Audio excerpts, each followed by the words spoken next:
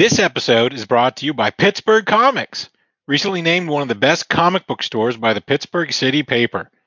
Pittsburgh Comics is the premier comic shop in the South Hills of Pittsburgh, located in McMurray, conveniently near Route 19 and Route 79. Pittsburgh Comic carries a large collection of new and back-issue comics, trade paperbacks, graphic novels, games, statues, action figures, and more. Don't forget Comics Perks. With the Comics Perks program, you can earn points on every purchase you make in the store. You get a point for every dollar spent, and every 100 points can be redeemed for $10 off a future purchase. Go to pittsburghcomics.com for more, or follow them on Facebook, Twitter, and Instagram. The comic book pit? Okay.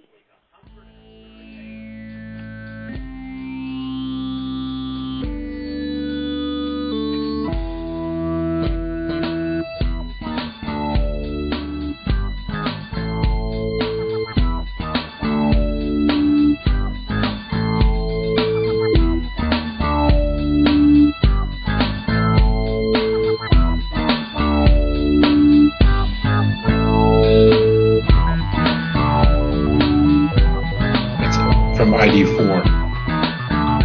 Yeah, man. That's one of Comic Book Pit's. That's one of our go-to lines. Kick the tires and light the fires. That's right. Welcome to Earth. That's right. Yeah, along with Welcome to Earth. Well, let me introduce the show real quick because I actually want to circle back to that. Welcome to the Comic Book Pit podcast. This is episode 377. I'm Dan, and with me tonight I've got Scott. What up? And Jared. Hello. And okay, so going back real quick to Independence Day because I haven't talked to you guys in a month, right? Yeah. Since before the holidays. The new year. My wife and I we watched the entire series of The Fresh Prince of Bel-Air. Well, on HBO Max, as we were just previously talking about in our pre-show chat. I feel like people have a more fond remembrance of that show than as an age. I can't remember the last time I've seen it. It's not great.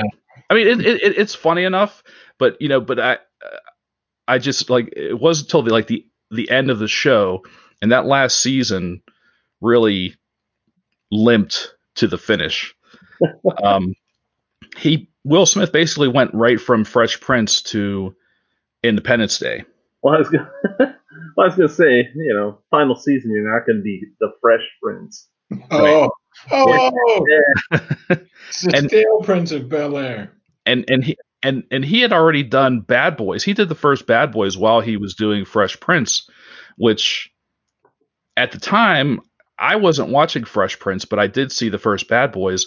And because he plays like this, narcotics officer, I just assumed like he had already finished doing Fresh Prince before he started doing movies because, he was playing like a high school / college kid. Now all of a sudden he's playing this undercover narcotics officer. So I just assumed that there was some gap between Fresh Prince and when he started doing movies, but he just started doing movies and I was not prepared for that, and it was just weird. He's the 90s Michael J. Fox. No, see, I was thinking he's the 90s Chris Pratt. Oh, well, now, see, I have problems with that type of analogy. Wouldn't Chris Pratt be the teens Will Smith or teens Mike? I think you're going backwards. I'm going backwards, yeah. You're going backwards. I see what you're saying. The aughts. I feel like you're doing a disservice to what had come before when you make I do. reverse analogies.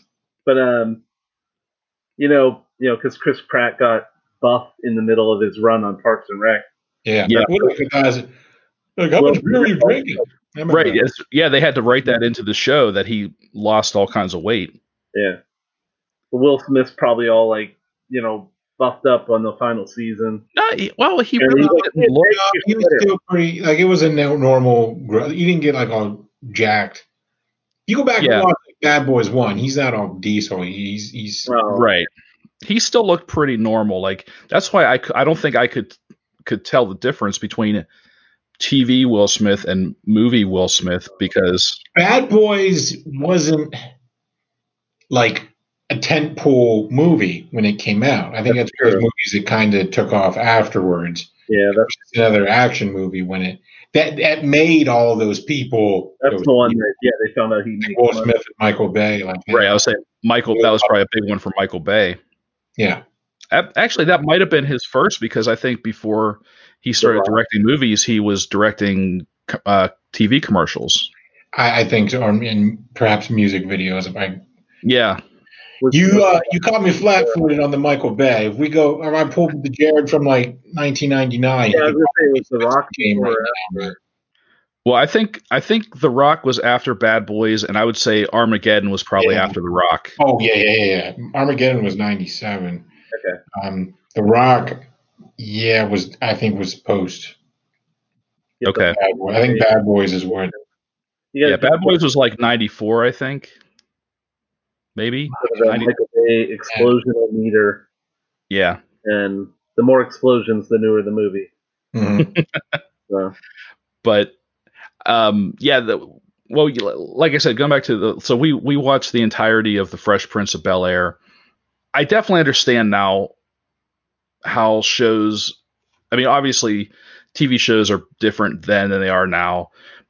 But I think TV shows now are built for binging audiences, and the shows that we watched weekly 20 years ago, when you had a week in between shows, it's like you could reset and then enjoy the next week's episode.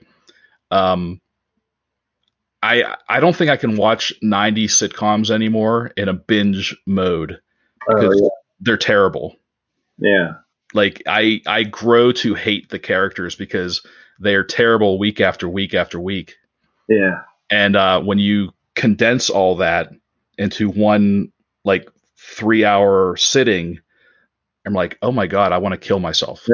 Yeah, I don't think they're meant to be consumed that way. So you're just saying there's no growth with the characters, and that's what's your frustration is? Well, that's certainly part of it. Yeah, I mean, no, like the characters don't really, even when some of them do, go to college or graduate and get jobs or do whatever, they still don't really change. Like nothing ever really changes. I think here's maybe a challenge is to try to watch the original, not the original sitcom, but to try to watch Soap. You remember that? Yeah. Soap was a sitcom, but it was a soap opera. So it changed from week to week where you actually had to follow the continuity. I wonder if that formula is any different, like as far as like holding up over time. I don't know. See, that's an interesting card to pull, Scott, because people of a certain age, and I don't mean anything insulting by this, but people of a certain age always pull the Soap card. Like Soap's before my time, but I remember my parents talking about Soap. You know why? And so people who were like aware of it sing its praises, but it kind of has fallen off of. Yeah, why? Because it set the standard for sitcoms throughout the 80s. I think is why. So like it had like this long lifespan because everybody was like, oh, this is like Soap. Like even if it wasn't, like I don't even know because honestly, I didn't watch it that much. I saw a few episodes maybe, but I never followed. Well, I think that was so I'm looking at it. It was before our time. I mean, it went from like 77 to like 80 or 81 something. It only went 4 seasons. Yeah. But yeah, it was a good. I mean, I remember it a little bit. I remember it was funny. And like little clips that I've seen of it since then have been but it's definitely not streaming anywhere. I can tell you that. You just coming in. That's what I was looking for. Where's it at? How is it not? How is it not? How is anything not? Like, who's not jumping on that bandwagon? Well, that's it's got to be worth something. Yeah. Well, 20, 30 years ago didn't foresee like the streaming model. So like a show like Moonlighting, that's Oh. not anywhere. Yeah. They And- exist though. Like they exist. Like it's not like they don't. It's not like they erased them. Like, No, but they're not streaming. Like yeah. you can find the best you can do is find it on YouTube. I don't even know if you can get them on DVD. And Moonlighting, I was in high school and I felt like a grown up watching that show. Yeah. Like, Well, I'm gonna guess that part of why we probably haven't seen Moonlighting is, they used like a lot of music. in those Music, yeah. So I think a lot of shows get hung up on music rights. they get stuck. I've noticed this in Scrubs, the sitcom Scrubs. Like I watched Scrubs when it was first on, and then years later I'm watching it on streaming services, and there will be an episode that I remember a distinct song, but they've changed it because they didn't have the rights to. Oh yeah. So they've edited out that song. I'm no generic costumed hero.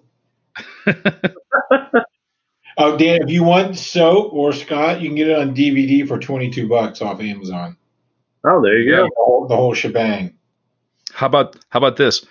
If you try to watch Dawson's Creek on a streaming service, the theme song that everybody knows is not there. They've replaced it with another song. Yeah. You know what's funny too is I'm okay with waiting. That's the only reason why I watched. I just want to hear that damn song. I was the same way for Tour of Duty because they played Paint It Black, and it would be on repeats, and it's a different song. It's just music or something. I'm like, I don't even want to watch it now. Like I was like, but if you played Paint It Black, I'm like, I'm in it, man. I'm watching Tour of Duty for an hour. Yeah. It's like when they do that, you feel betrayed. Yeah. Then I'm like, nah, it's probably not as good anymore. If they could do that, then what else have they done to this show? Nothing's real. Speaking of shows, we talked about the latest Marvel, the Marvel donation to our brains. Yeah, WandaVision. WandaVision. Yeah, I like it. I didn't like the first episode. I was like, what the fuck is happening here? And it's just like, and I get it. It's like, you gotta like just wait and let it grow. God. That's why they give you 2 episodes. Because the advertising campaign crammed down my throat told me that something is going to happen. And I don't care. As far as I'm concerned, the trailers and the ads are all part of the narrative now. Like we're so indoctrinated to consuming the promotional material that it's part of the narrative. Like that's it. You start again, and then when we go, we're primed. Okay, we all know what's coming. So when I get 20 minutes, like I get it. Like you're setting the world. Wanda's like living vicariously in this world of based off old timey sitcoms. I got that from the ads. It was very clear that's what you were selling me.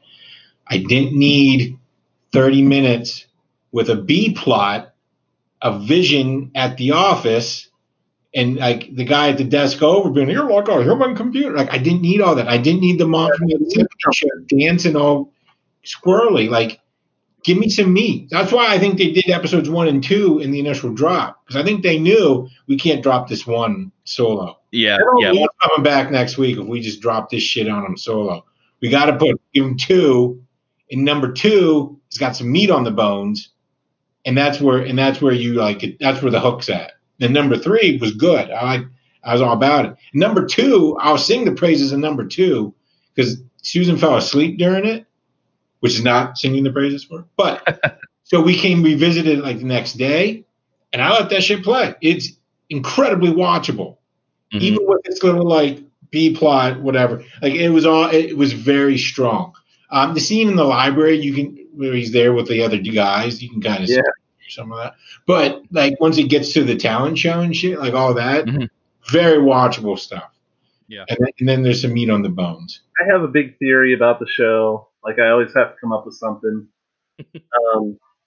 because that's what I do. I can't. I think it's the same thing. Like I experienced the same thing you did. But then I have to apply meaning, because if there is no, like, if I feel like I'm watching a B plot, then what I really feel, I should infer that there's something more to it. Like there's some subtext that they're laying down. You're a better man than me, Scott Hedlund. So that's what I able to recognize that and embrace it. Yeah, that's So what like, fuck, you just get to it. Like, we know what's happening.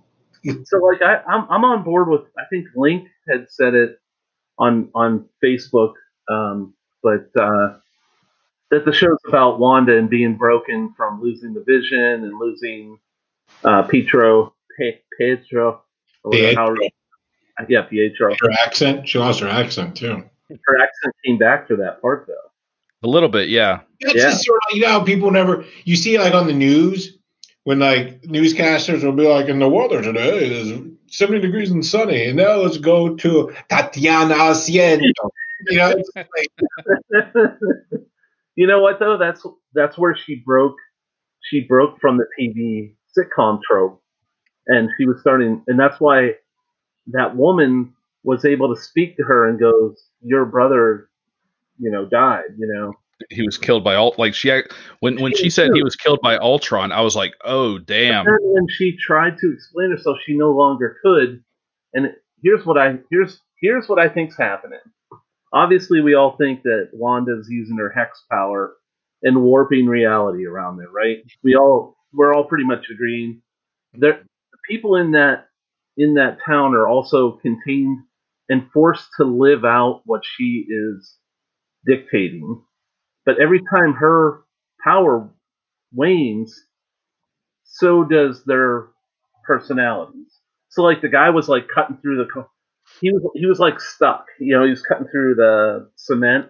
So it was like the fabric of Wanda's reality was getting weak. Yeah, and then they were like having and then all of a sudden they snap back into their characters and they're like, well, toodaloo, Agnes walks away or whatever. So yeah, I think though, this is what I think, and I'm just going to throw it out there, is that she's actually somewhere where they're trying to rebuild the vision, and she's trying to rebuild the vision as well. Because at the end of 3, you see she's in a field. They're in a field somewhere. Like that town's real, and she did something to it. So yeah, and here's why. The reason why I think that is because when Vision's at work and it's that mundane scene, he goes, "All we do is process data. What is it for?" And no one could explain, and he couldn't explain it. Mm-hmm. And then they also had a big question about the heart and Mr. Hart, and then Mr. Hart chokes at the table, and Wanda's like, "Save Mr. Hart," tells Vision. And I think what it is, here's what I think is the subtext, is that Wanda is trying to find Vision's soul, because the soul gem's gone, and she can't accept that he is no longer like a person. That's what look at you. Here I am, just like shitting on it, and there you are, like, no, there's gold in this shit. He's like, I'm gonna pick the peanuts out of this shit. Yeah, that's right. I'm just like, flush it. Go to 2. I think So Katie Foreman dancing. Tell me the subtext of that, Scott. Yeah, there's subtext, and like I say, I agree with a lot of things, but like they go to the commercial break, and that little thing's beeping. But when they came back from the commercial, the lights were out. It's because like his heart stopped, and he restarted it, so the lights went down. So then they came back on. He goes, "Oh, it's fine." Like I think she's in there trying to help him. Like I think that's what. But I think she's also under duress, so I don't know. Yeah. So I do know from looking at the cast listing of this, there's going to be more meat on these bones. Yeah. Agnes. So that lady that her name starts with a G, the Sword agent that she kicked out of the bubble. That's Captain Marvel. That's Monica Rambeau. Rambeau, yeah. Oh yeah, yeah. And I saw that from looking at the cast listing. And then Kat Dennings' character from the Thor movies is in it as well. Is she? Yeah. Well, Okay. Here's the other thing I was thinking about is when Vision went to the family watch meeting or the neighborhood watch meeting. I think those guys were actually having a real meeting. Like whoever they're actually agents that are trapped in there, and they were actually having a discussion about how to get the hell out. And when he walked over, they were all like, "Oh, what are you doing here, Vision? Why don't you go back to wherever you were so that we can?" But then they just went along with it, because he was there. So Mhm. I was like, man, what if they're all, what if they're agents? Because they also appear in every sitcom. So I think I fall somewhere in between you guys where I'm trying not to think too hard about it because I feel like like these first three episodes to me it's essentially like the first 15 minutes of a movie. Like we haven't gotten anything. Like we're just starting to get the nuggets of what's going on. And I do agree that there's a lot of subtext. This is like the Marvel's version of the Truman Show, where this is like they keep fabricating. Someone is fabricating this reality, whether it's Wanda or the organization known as Sword.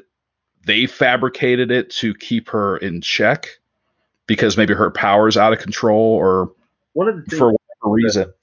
the time looking at the timeline, because that's the other thing about Marvel is they're crazy about the timeline and the order.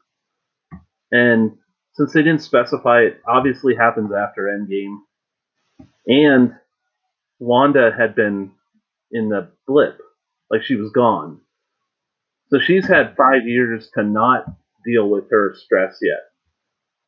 So now she's immediately dealing with her PTSD, and the Vision. Meanwhile, though, the Vision body parts have probably been laid around and studied for 5 years. So that's why I think that there's the two. Maybe Sword has it, and every time the other. Yeah, I'm just gonna go off, but Go for it. yeah, when he comes out of the manhole cover, they're trying to end it. Like Sword is trying to end the program, and Wanda won't let them. Like Wanda's like, don't end this program. So whatever she's doing, she feels is more important than whatever they think they're doing.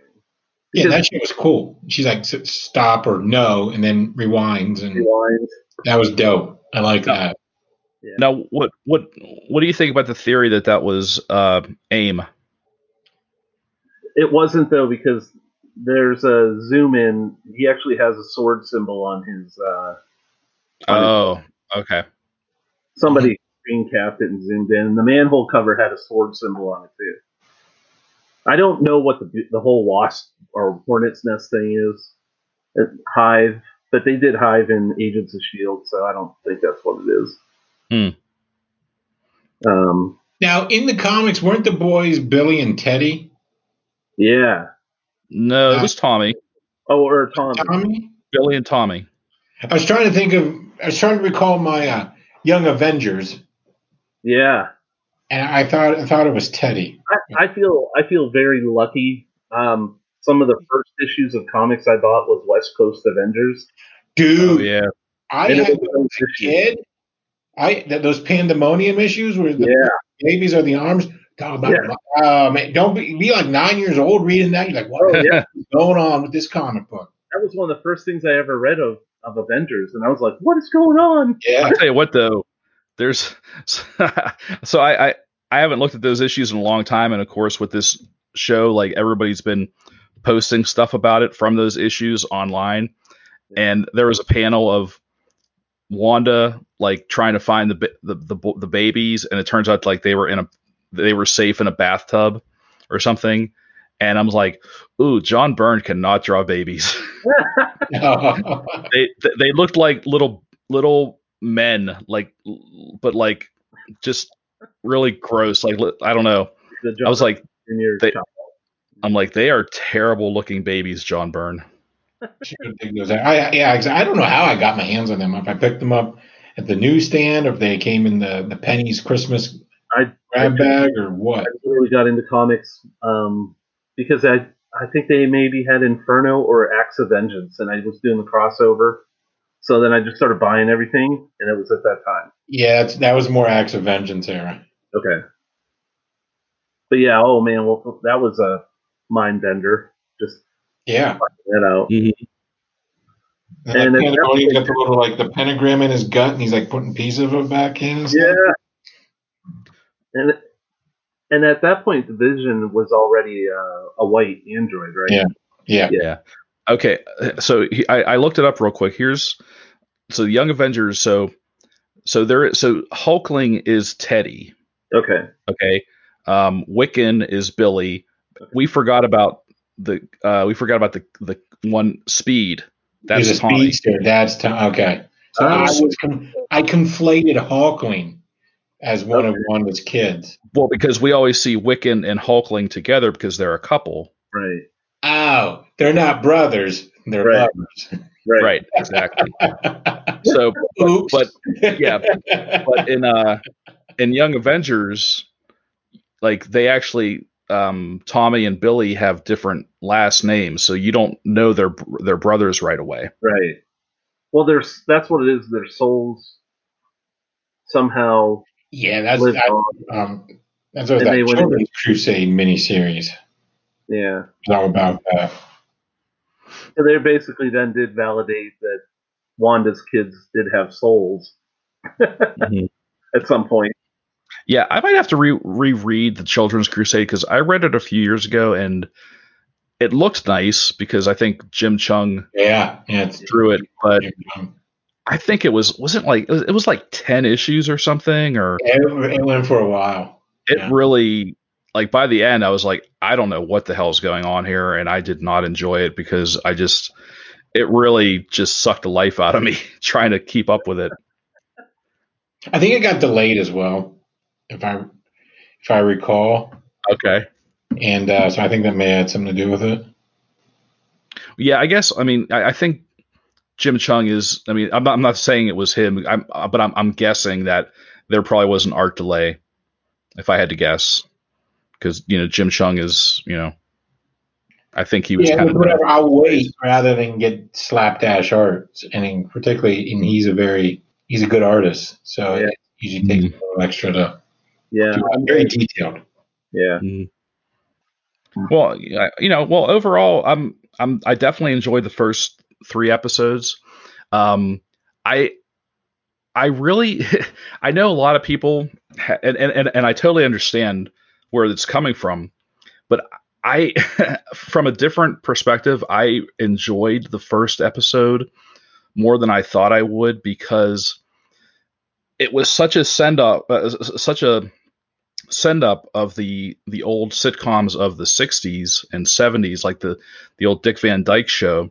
Oh yeah. And that got me on a personal level because when I was a kid, summertime, the only thing on TV during the summer, like in the mornings and early afternoons, were old sitcom reruns.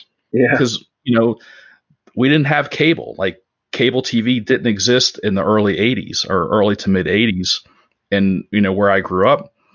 And so, and I was like, I spent summers at my grandparents' house. So they didn't have cable. So it was always whatever was on TV, whatever sitcom they watched. And it was always, Dick Van Dyke, Green Acres, just all these old shows. And I think it really goes more to the acting chops of Paul Bettany and Elizabeth Olsen that they were able to really pull off. I mean, not just the acting, but the comedy. They were like legit funny. Yeah. Like I really enjoyed the novelty of these two comic book characters being put into this 1960s black and white sitcom. It was so out there, but somehow it worked. And knowing that there was a bigger story at play, that helped because I'm like, okay, this is funny for now, and we all know something bigger is coming, but I'm just enjoying this for what it is. It's this screwball comedy. I also like that to some degree their powers work the same way a show produced in that era would have looked. Yes, that was a nice touch. Yeah, like Bewitched. Yeah. How you could tell everything was on a fishing line or something. Yeah. That's what you said that like the first episode really reminded you of Dick Van Dyke. It did for me as well. And I also heard people say it was like I Love Lucy. Mm-hmm. Mhm. But actually, here's another theory: is the first episode I did feel was more about Vision, but now the other two episodes have been more about Wanda and what's going on with her. So I don't know if maybe they were just trying to set up like here's some stuff about Vision, and now we're going to move into Wanda's issues with losing everyone. Mhm. So I don't know. It'll be interesting because I forget how many episodes it's supposed to be, Yeah, I have no Like- idea. I think it's supposed to be like 9. 8 or 9. So they gotta. So we're about Yeah, a third of they the way. Yeah. Yeah, you're right though. Like So at some point in time, it's possible that the sitcom gimmick is going to expire, and then we'll just get full episodes of meat and potatoes. yeah, I think I agree, and I think Yeah. they're It's gonna. not like you're gonna do like a How I Met Your Mother like send out. This, Yeah. Or the Office where they just stare at the camera. Actually, I'll be okay with an office. I actually Oh want my to see that now. I didn't even think of that. So I was Like- thinking this like- week's like- in the 80s and then 90s, which and then I was like going to do like Seinfeld, but Yeah. Yeah. Or like the Vision holds up a coffee mug that says "World's Best Android." yeah. Yeah, If it's all like single camera, like mockumentary. he's like fixing the trophy, but it's a Vision. Yeah. Like, That's what. I'm going to be so disappointed if they don't do that now. now I want it. Yeah, now I know this is blasphemy, Dan. I'm not a big Office fan. That's okay. It's not for everybody. It's a little cringy. But I absolutely must have Yeah. the WandaVision Office Or- episode. His catchphrase will be that. That is what she said. yeah, yeah.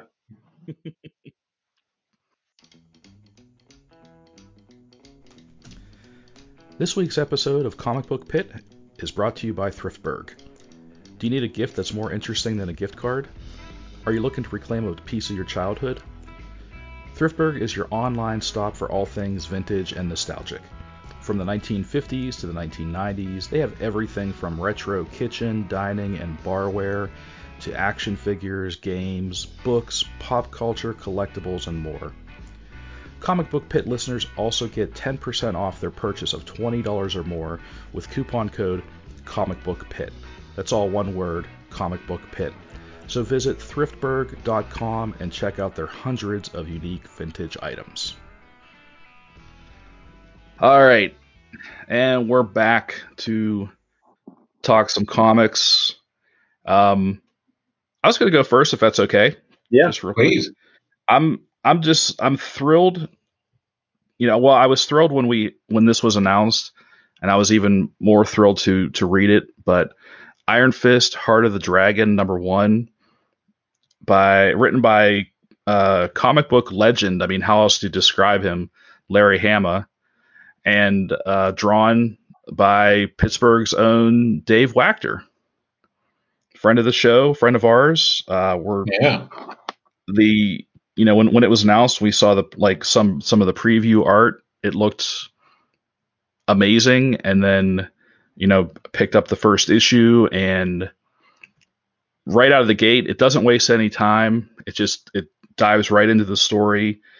I will admit, I feel like I was dropped in the middle of a larger story because there are characters involved that I have I don't know where these characters came from or how I would even know to find the stories, because there was no editor's notes telling us where to find. Like, there's a little girl that's now Danny Rand's ward, and then there's like a baby dragon or something that's hanging around, but it's almost like it doesn't matter. It was that was almost secondary to the larger story. Zombie ninjas and the Taskmaster shows up, and Lady Bullseye shows up, and Luke Cage is there. I mean, just a They fun-filled issue. they throw a lot with no exposition, which honestly, at first it's jarring. I agree, but then I was like, okay, this is not meant to be like a dense read either, So it's almost like Larry Hama's like, don't worry about the backstory, like you'll get it, Right. maybe, or you won't, and like it doesn't matter. Let's follow him on his adventure, and leave them at the apartment, And then like at the end, they're like, well, we came back to the apartment. It's like, oh, cool, okay, well, Yeah, that makes ninja sense. fight. Yeah. Well, look, nobody reads Iron Fist for to watch characters sit around and talk. Exactly. People read Iron Fist for the action. Yeah. And Dave definitely delivered on that. You can see his in some of the panels. I thought it was funny because you could see that Ninja Turtle influence. Him working on issues of Ninja Turtles for a couple of years, and you can see it transfer over. Yeah, no, I kept thinking that I certainly not to diminish the years of work he did for IDW on Teenage Mutant Ninja Turtles, but I feel like all of that has just led him to this point to do this Iron Fist comic. Yeah, I mean, he paid his dues, and I'm so happy that he got to do this. He's doing this. This is awesome. I hope he gets to do. I hope it just keeps growing for him. Because knowing how when he got his foot in the door at IDW, I think he had to approach with his creator own book, and basically like it's done. So he had to do all this work ahead of time just to get in the door. And then they're like, okay, well, we'll give you some work. And he's like, man, I really want to draw Godzilla. And they're like, no, we got a guy for that. He got to draw Godzilla, and then he got to draw like a series of it. And then that rolled into like doing Ninja Turtles, I think, at that point. And I think that was one of those things. Like he built a relationship with them, and he moved up through their process, and then now he's doing a book for Marvel, and I hope it grows. I mean, that'd be awesome to just see him keep going. Yeah. So, and then Larry Hama, I love it because because he's one of the first comic books I ever read, like G.I. Joe. Literally the top 3 books, that I started comics with. So Larry Hama is like one of my oldest favorite writers. And I haven't read any of his. I know Dan, you've read tons of his new stuff, the new G.I. Joe. For me, I didn't know what I was getting into. Like I didn't know how his style had changed or what. But I'm digging it. I'm happy with it. And honestly, like the old issues of G.I. Joe were written pretty dense, and I'm kind of happy that this is nice and loose and enjoy the ride kind of writing. So. Yeah. I can't wait to read more of this. I think it's just it's a limited series. I think it's just like a 5 issue, 5 or 6. Yeah, I'm a dunce. I went to the comic book store yesterday, and I knew there was something I was looking for. Like I get my stack that's pulled. Mm-hmm. I know I'm looking for something. I went and looked at the shelves, and completely forgot. Like I couldn't remember what it was that I needed to remember to look for. So I put it on. I just brought up the Comic Hub app and just ordered it there. So it'll be nice. Go pull it for me. Honestly, cool. I wasn't going to go to the comic shop, and then I heard that day, and I was like, oh, I better go. I better go get it right now before it's gone. Mm-hmm. And I think I did buy like the third last copy that day, so I don't know. Although I did hear some stores had damaged copies. I heard that somewhere. So, Phantom of the Attic, I think, had damaged. Oh, really? And they had just gotten their books in this week. Oh, bummer. So, yeah, they got a replacement order. So, if you haven't had a chance to pick up that issue, definitely try and get a copy before before they all sell out, because I think they will, because this book is that good. Yeah. I mean, Dave is just killing it in these pages, and yeah, like I said, as someone who, as you know, we all know Dave, and we've hung out with Dave, and he's a great guy. Just great to see his progression. So Yeah. I could go if you want. okay, Speaking of sellout books, let's talk about Star Wars: The High Republic, featuring all new Star Wars characters. I'm actually not gonna talk too much about it, but I just wanted to say, but this is just a curious book because this is a new property from Lucasfilm. They're saying it takes it's 200 years before the events of the movies. The High Republic. It's when the Jedi were at their finest. In this, it's kind of a silly concept, but they built a space station. Like it's like supposed to be like this beacon of light kind of thing where they can spread more goodwill. It's like okay, it's just I mean it looks like Babylon 5. I don't know. So and it's a galaxy. So like shouldn't they have like 100 space stations? Or something? I don't know. Maybe that's just like young buck Jedi's just getting started. And that's what the book's really about. Is they're just introducing. I'll just say right off the bat, it's me as a Star Wars fan. It's not for me as an old Star Wars fan. This is a book for, more directed at teenagers. But it focuses on young Jedi's, young Padawans that want to be Jedi's, and their adventures. And it's very light in that that there's nothing wrong, and they're not in a state of turmoil or Star Wars. There's Peacetime Jedi. it's peacetime Jedi's, yeah, and but there's still like hidden darkness in the galaxy, and that's what they're. It's almost like a young Indiana Jones kind of thing, where they're uncovering some darkness. okay.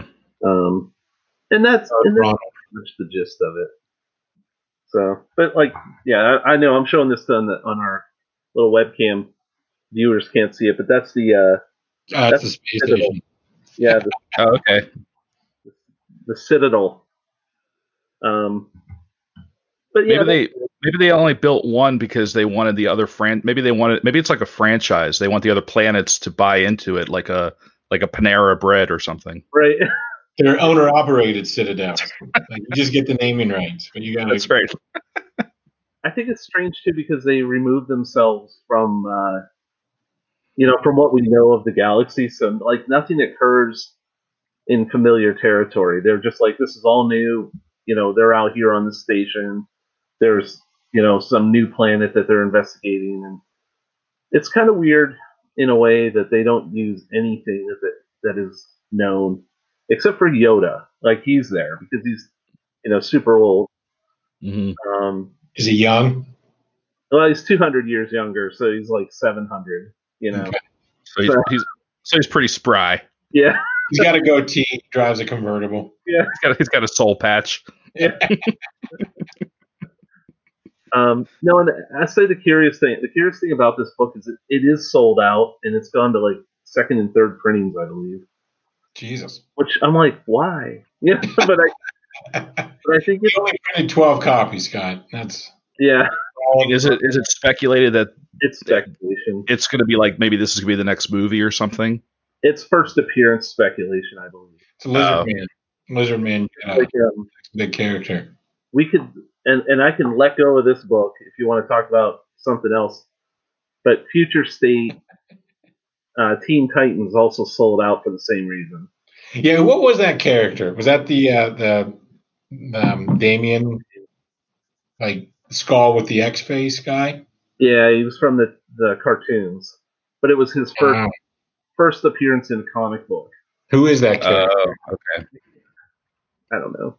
Skull with the X face guy. It's like I'm fucking naming Legion of superhero characters. We're just three old men. We don't know. I didn't buy that one because I don't care about them. That's what I did too. But I have been buying quite a bit of them. Geez Louise, it's okay. So I've got Batman, next Batman. I read that. I think you guys read that. I read Superman and Metropolis because I'm a sucker for Superman. I read Superwoman because I like the Superwoman character, Supergirl character. Red X. Red X. Red X. Okay. Name. I like Skull. Yeah, I like Space the Guys. Yeah. Yeah, I mean, I don't remember what it was, but mine was better. Yeah, at least you put some thought into yours. Red X is just like, yeah, he's literally wearing a red X. Trying, yeah. So Superman Metropolis was fine. It was all right. I read Harley Quinn. Harley Quinn. It was cool. It was like a cool setup. It's kind of a shame it's going to be quick because it almost had like a episodic, like seasonal type flair, like where she's recruited to hunt down like Gotham rogues. It's like, oh, this could be like a monster of the week type deal, but it's only going to be 2, so it's obviously not. And then I felt weird because it was like the coloring's too dark.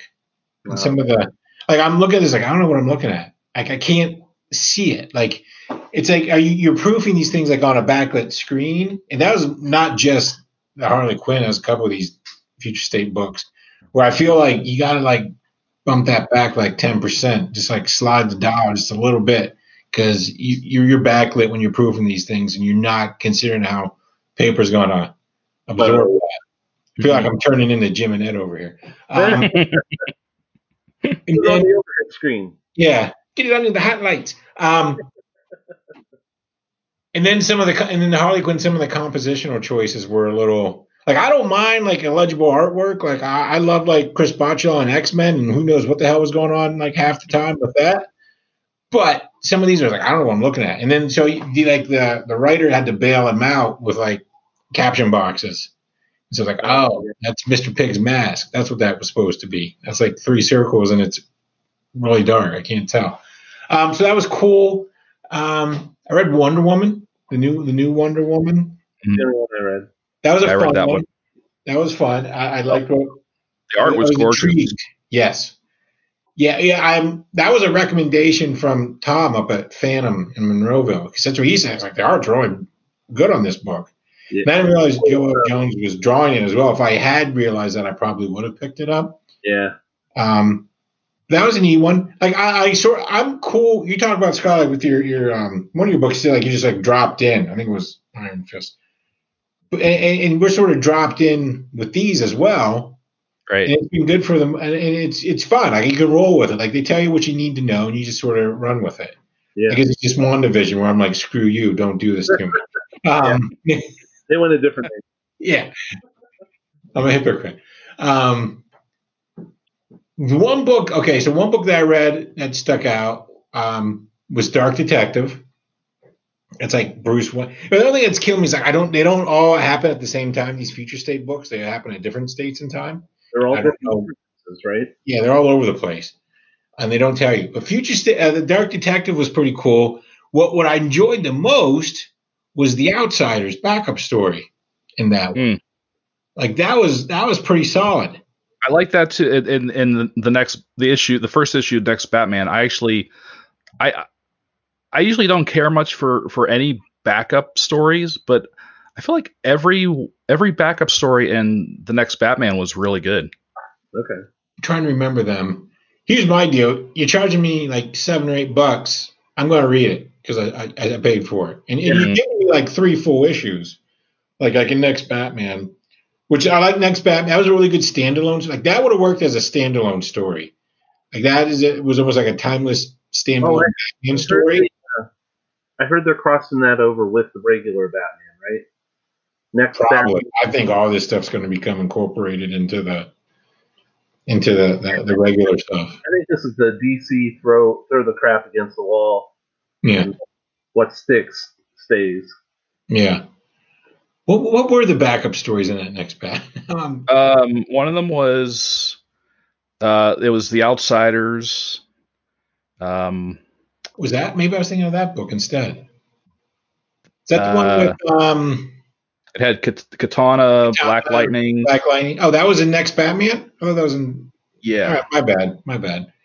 Well, that was good. Whatever book it was in, it was good. Then Arkham Knights was the other one in Next Batman. Yes. That one sucked. I didn't like that one. I like the art in it, and I like the idea behind it. I think the execution was not great. But particularly like that out, I think that Outsiders book story. If it weren't for Nick Darrington, that Outsiders story probably would have been the strongest of the three, which is not good. I mean, it outshine even like the cover story almost is not good. But I really like that Batman. It was really good. That Outsiders was really good. I swear there's something about Dark Detective I liked. I don't know. I guess I was getting my books completed here. Fuck, what else did I read? I've been reading, I feel like half of them. I just read the Superman War of the Worlds one yesterday. That one, okay, so that one was a lot like the WandaVision episode 1, where it's all just like setting up. Like, we know what's happening. Like, just get to it. Like, it's on the cover. Like, he's Superman of Mars. Like, just why do I need, it's a 20-page story in 19 and a half, or just like about stuff that you sit in the peripherals of. And so I get it. Like, don't be a dunce. Just go with it. There was a really cool Midnighter story in there too. I like the art. It's so weird to see like is that the guy the Batman ripoff? Is that his name, Midnighter? And then what, Apollo, Yeah. Superman ripoff? Okay, it's kind of weird to see them incorporated into the DC books because like they're the analogs of those characters. So it's like, why do I have? Right. Like, I have you're Batman, but you're Batman with guns, so you're Red Hood. I mean, it's just all right, but whatever. The art was cool and it was neat. Like, that were on War World. And then they've been doing some stuff with the Shallow Norman Mr. Miracle, which I've read, like old Kirby Mr. Miracle. Like, that's a character. They didn't pull that character out of nowhere. That's a character that comes from like OG canon. Like, he was this little kid then, and then he even references the other two whose names are Scott Free and the guy before Scott Free. Because as you recall, Mr. Miracle isn't like an apocalypse creation. Mr. Miracle was like an escape artist on Earth, and Scott Free adopted the. Right. Like Mr. Miracle before Scott Free, he was like an old man. Right. Yeah. Because that was like in like the very first issue of Mr. Miracle. You see that you see him adopting the guise of Mr. Miracle. Yes. That's Kirby shit. So you can't hate on anybody for being like, I saw I bought Mr. Miracle. Like, yes, it is. You just didn't realize it. I don't know. I have Wonder Woman out there yet to read. Is there another Batman? I forget. I don't think there's any more Batmans. I got Batman's out the yin yang. No, so the one I got waiting for me is Immortal Wonder Woman, because I'm curious. Okay. It's weird. Like, this is like the most Wonder Woman I think I've like doubled my Wonder Woman like stock this month. Mm-hmm. So it's I'm intrigued. There's my quick hits for all the future state. I think just my critique for the future state Wonder Woman. I love me some Joelle Jones. Like and like her run on Catwoman too was amazing. And but here's the thing about when they let the artist write is that she writes a lot of things that just artists find amusing. Yeah. So like there's pages where you're just kind of like, what are we doing here? Like what's going on here? And it's just like she's just playing out something that she thought was cool, like as an artist, which is fun, but it's also like what's going, like as a reader, you're kind of like, where are you going? And it's like, doesn't lend itself to good storytelling. Like, oh, you're just doing a somersault. Okay, I get it. Okay, we're walking again. Okay. But I mean, it's also like if you see it that way, then you also start to appreciate, maybe, the amusement in her mind, but I get that from Adam Hughes too. Whenever Adam Hughes writes his own stories, there's a lot of like mind doodles that play out on the page. Yeah, I can never really truly read an Adam Hughes comic. Right. I can only look at it and then maybe glance at the words. Right. Because you're like, what is going on? Yeah. That- Well, different sometimes like the artists, I think artists feel like they have to overcompensate because they're not traditionally, they're not writers by trade. certainly they understand the medium differently than a traditional writer for sure. Yeah. So I know, like, hey, when we draw stuff, we're like, I don't know how to. Me at least, I'm like, I don't know how to write. I'm just gonna, I'm gonna do this. Okay, another Mhm. picture done. Sweet. Well, I had another DC book to talk about real quick. The final issue of Deceased Dead Planet came out, Woo. number 7, and it's just, I'm not going to say too much about it. It's just it put a cap on a really great series. I mean, I feel like I've talked about the Deceased books, well, to death, no pun intended. But I can't help it because they're just really good. I mean, they're just from the beginning of the whole Deceased storyline. I mean, it's just been a really fun and engaging tale. I kind of feel like they have, even though this is the final issue of this series, I feel like they have to. They definitely left some loose ends out there, because I think halfway through this series they were doing some stuff with the New Gods and like Apocalypse and New Genesis and Mr. Miracle and Mr. Miracle's son, and they didn't really tie that up. So I'm wondering if they're going to revisit that at some point. Deceased, just continues to thrill me, and I hope they do more because they've proven that they can. This is like a property that they can keep going with, and it doesn't feel like they're just it's not just a cash grab. It's like Tom Taylor's just really telling a good story in a really different way. So a lot of fun. And this was it? There was 2 parts, right? Like, so the original Deceased, and you're talking about the second series, right? Right. So the original miniseries was called Deceased. Yeah. Oh, and actually no, there was one in between called it was a 3-issue series. Crap, I'm blanking on it. But it focused on the people that were left behind, and it was a group of villains. And then this 7-issue story was Deceased Dead Planet, where the heroes from the first series came back to Earth after they evacuated Earth because there was talk of a cure, but they had to come back to Earth to try and find it. Then there was a weekly digital Deceased series. Oh wow. But which was good. I still got those too, but those were stories that were kind of like in between the panels. You didn't necessarily have to read them. That was just extra material. Okay. But those, I think the digital series, they were news stories. I feel like that took place, like I said, kind of in between the panels of the first Deceased series, if I'm remembering it correctly. So there's a lot of Deceased out there. Jeez. But I just read the first one, the first series, and just more out of the interest of saving money, I didn't pick it up. But I did enjoy it.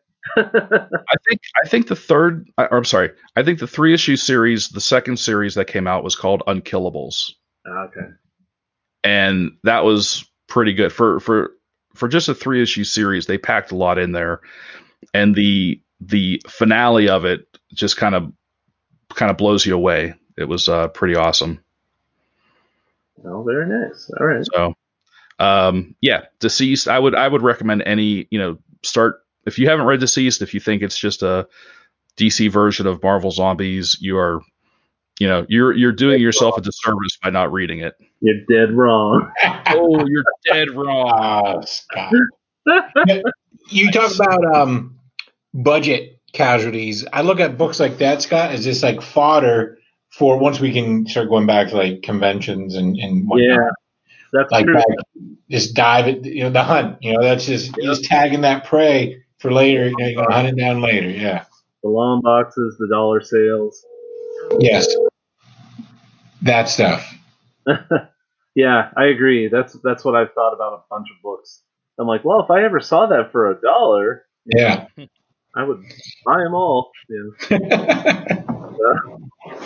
Well, what's also I guess kind of cool now about that stuff and those stories. And I was thinking of what you were talking about. I was thinking of that, and they did that whole line of the Injustice books, which is whatever. But now with this Omniverse that they've set themselves up with, it's all legit. It's all out there. And then, I mean, they have all their toys, and so they can now, all their toys can now play with one another at one point or another. So you can have whomever the challengers of the unknown land into the deceased world and hijinks ensue, what have you. Yeah. Yeah, that's true. Which quick hit, if I may. Anybody else? Okay. So speaking of that, what the Omniverse now presents, I realized that there's a book I read today that kind of fits into that category now. So I got it off eBay. It's a 20-year-old book, just about. It's Superman and Savage Dragon, and it's the Eric Larson one. Yes, yeah. So I had to go to eBay to find this thing. So here's what happened. Remember when I told you guys, you're like, oh yeah, from the 90s. And I said, no, it's from 2002. As I recall this, I had DC's version back in the day.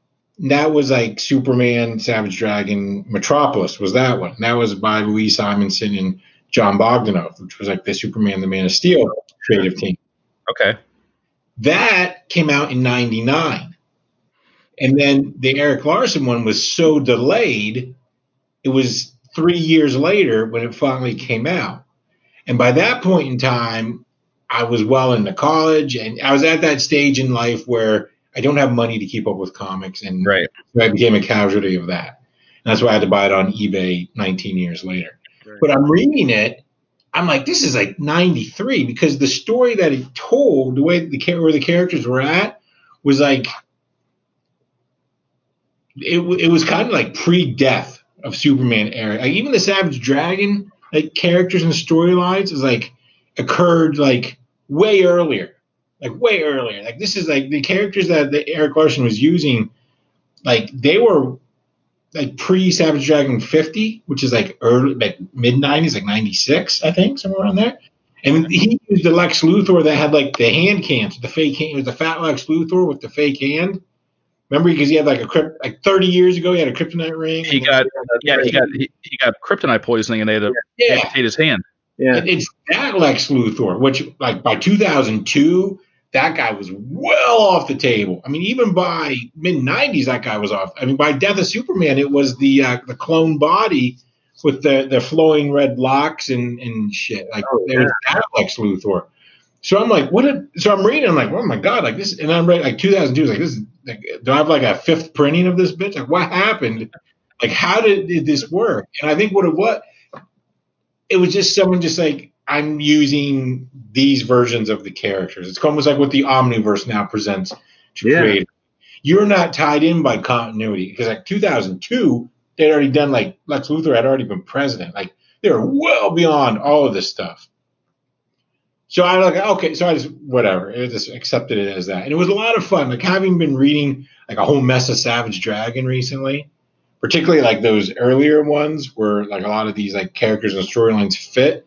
It was really fun seeing the Savage Dragon characters with the Superman characters. The story is they hijack Superman's rogues and they join the Vicious Circle and they're trying to.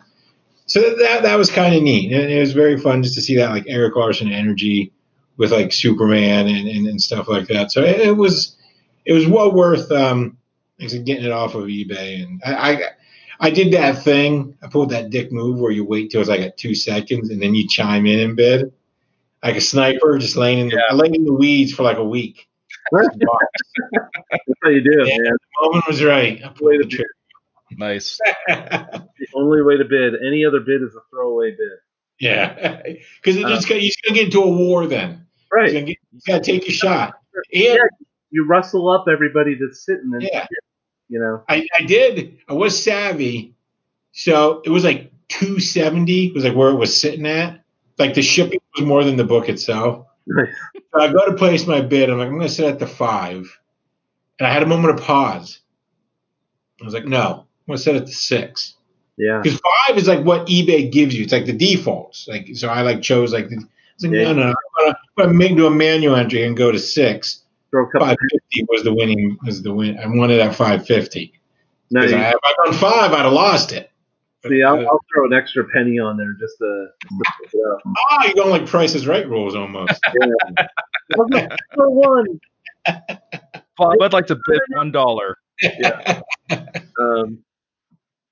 I wanna talk about something else too. I just read the recent Incrediman funnies on Oh, Book Pit Patreon, and because you reminded me, Jared. But speaking of, a similar Superman kind of character, and a guy that's all green.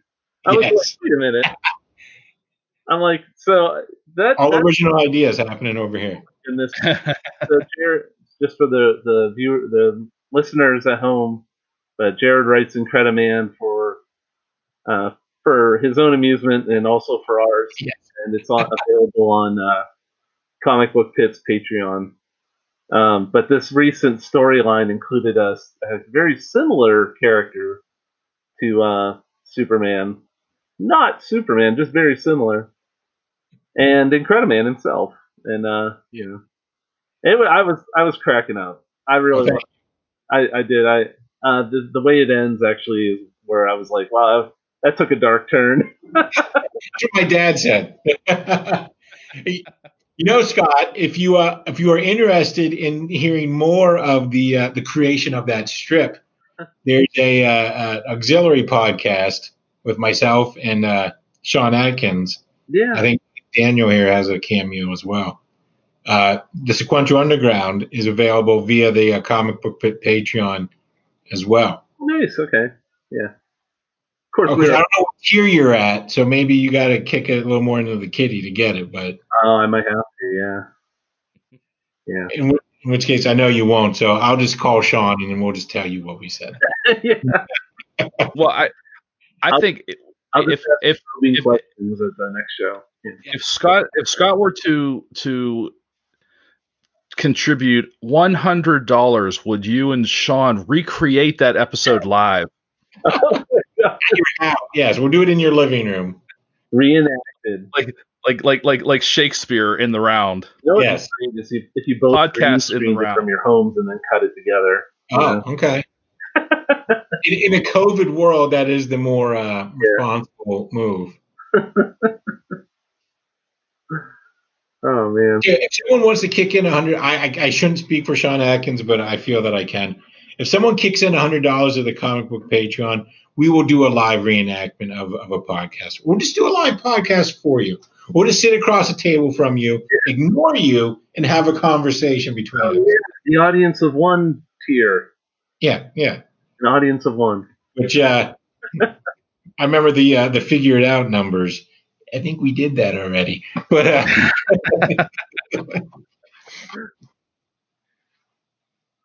but hey, it's going to a good cause. Keep the lights on here. There you go. Well, thank you, Scott. I appreciate that. Yeah. You just reminded me. I just read it. I make sure I like all the posts so you guys know that I've read them. So. Well, I'll give you a little teaser. I had just the idea from that. I just read the what happened to the Man of Tomorrow. Yeah. Yeah, I tracked those down. This may have been pre-COVID. Like that was a long time. Like I was working way ahead because that was meant to be a 7x7, but I was like light years ahead. With getting stuff done. So that one, I think, like that was around lockdown times when I started doing that. Okay. Like I started pre-lockdown, and then like lockdown occurred while I was making that one. Oh right. So yeah, I'd finally got my hands on the Alan Moore's, and that inspired it. There you go, little peek behind the curtain. Yeah. Well, I See feel how like, the sausage gets made. you know what? I didn't have another book to talk about. That's why I figured I'd break away. So I was kind of on the last lap there. That's okay. We can start wrapping it up. We're well over an hour, so we can unless anyone has any final thoughts or announcements or anything like that. Yeah, well, just to emphasize again, our Patreon. If you go to patreon.com/comicbookpit, you can join in the fun, and there's a lot of fun to be had. We, you'll always be able to get the main show for free on our feed, but we also have the Comic Book Pit comics done by Jared and Sean Atkins, and then our bonus content podcast. We have R2 Yen, which is a Japanese culture type of review show, like pop culture review by Kate and Link, where they talk about anime, manga, games, all kinds of stuff. And it's there's a couple episodes up, and it's a lot of fun. Yeah. And then like Jared mentioned, Sequential Underground, the first episode of that was posted this month. We've got another one coming up. Like you said, the first one was Jared talking about his creative process. The second one is Sean talking about, his work on his comic Hard Lemonade, which is kind of a like a sci-fi western, I think is a good way to describe that. So New seasons are coming next month. Yeah. So Next week. Next week. Next week, So- February 3rd, depending when you're hearing this. February 3rd in the year of our Lord 2021. And just to promote another project that is going to be starting actually this week, and this is not going to be under the Patreon paywall. This is going to be free to listen to. Myself and a friend of the show, Jeremiah Ian, who is now, I guess, technically part of the show. He and I are going to be doing a podcast called Movies with Issues. It's kind of a movie review podcast, but this is going to be kind of taking the worst of the worst comic book movies and talking about them. nice. So the first one we're starting with is Spider-Man 3. Oh, Okay. So Strategy. yeah, so if that gives anyone any incentive to listen, we're actually going to be recording that this week. So look for that probably sometime this weekend to be in our feed. That's going to be a lot of fun. I'm looking forward to that. I've seen a list. Jeremiah already put together he is 150% already into this project. He's already put together a spreadsheet of over conservatively 80 movies to watch. And we're only doing this monthly. So And these are just bad comic book movies. yes, And there are enough. there are several Crow movies, and that's not even counting that's not counting the first one. The first one was really good. yeah. There's like 3 other Crow movies. Yes. There are 4 Fantastic Four movies on the list. It's crazy. It's going to be, yeah. These are movies that some of them I've never seen.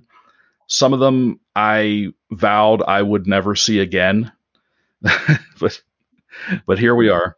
So, and it's the next 7 years of your life is going to be devoted to watching these, and it's only going to keep growing. Like it's not like all of a sudden bad comic book movies are going to like stop. Oh yeah.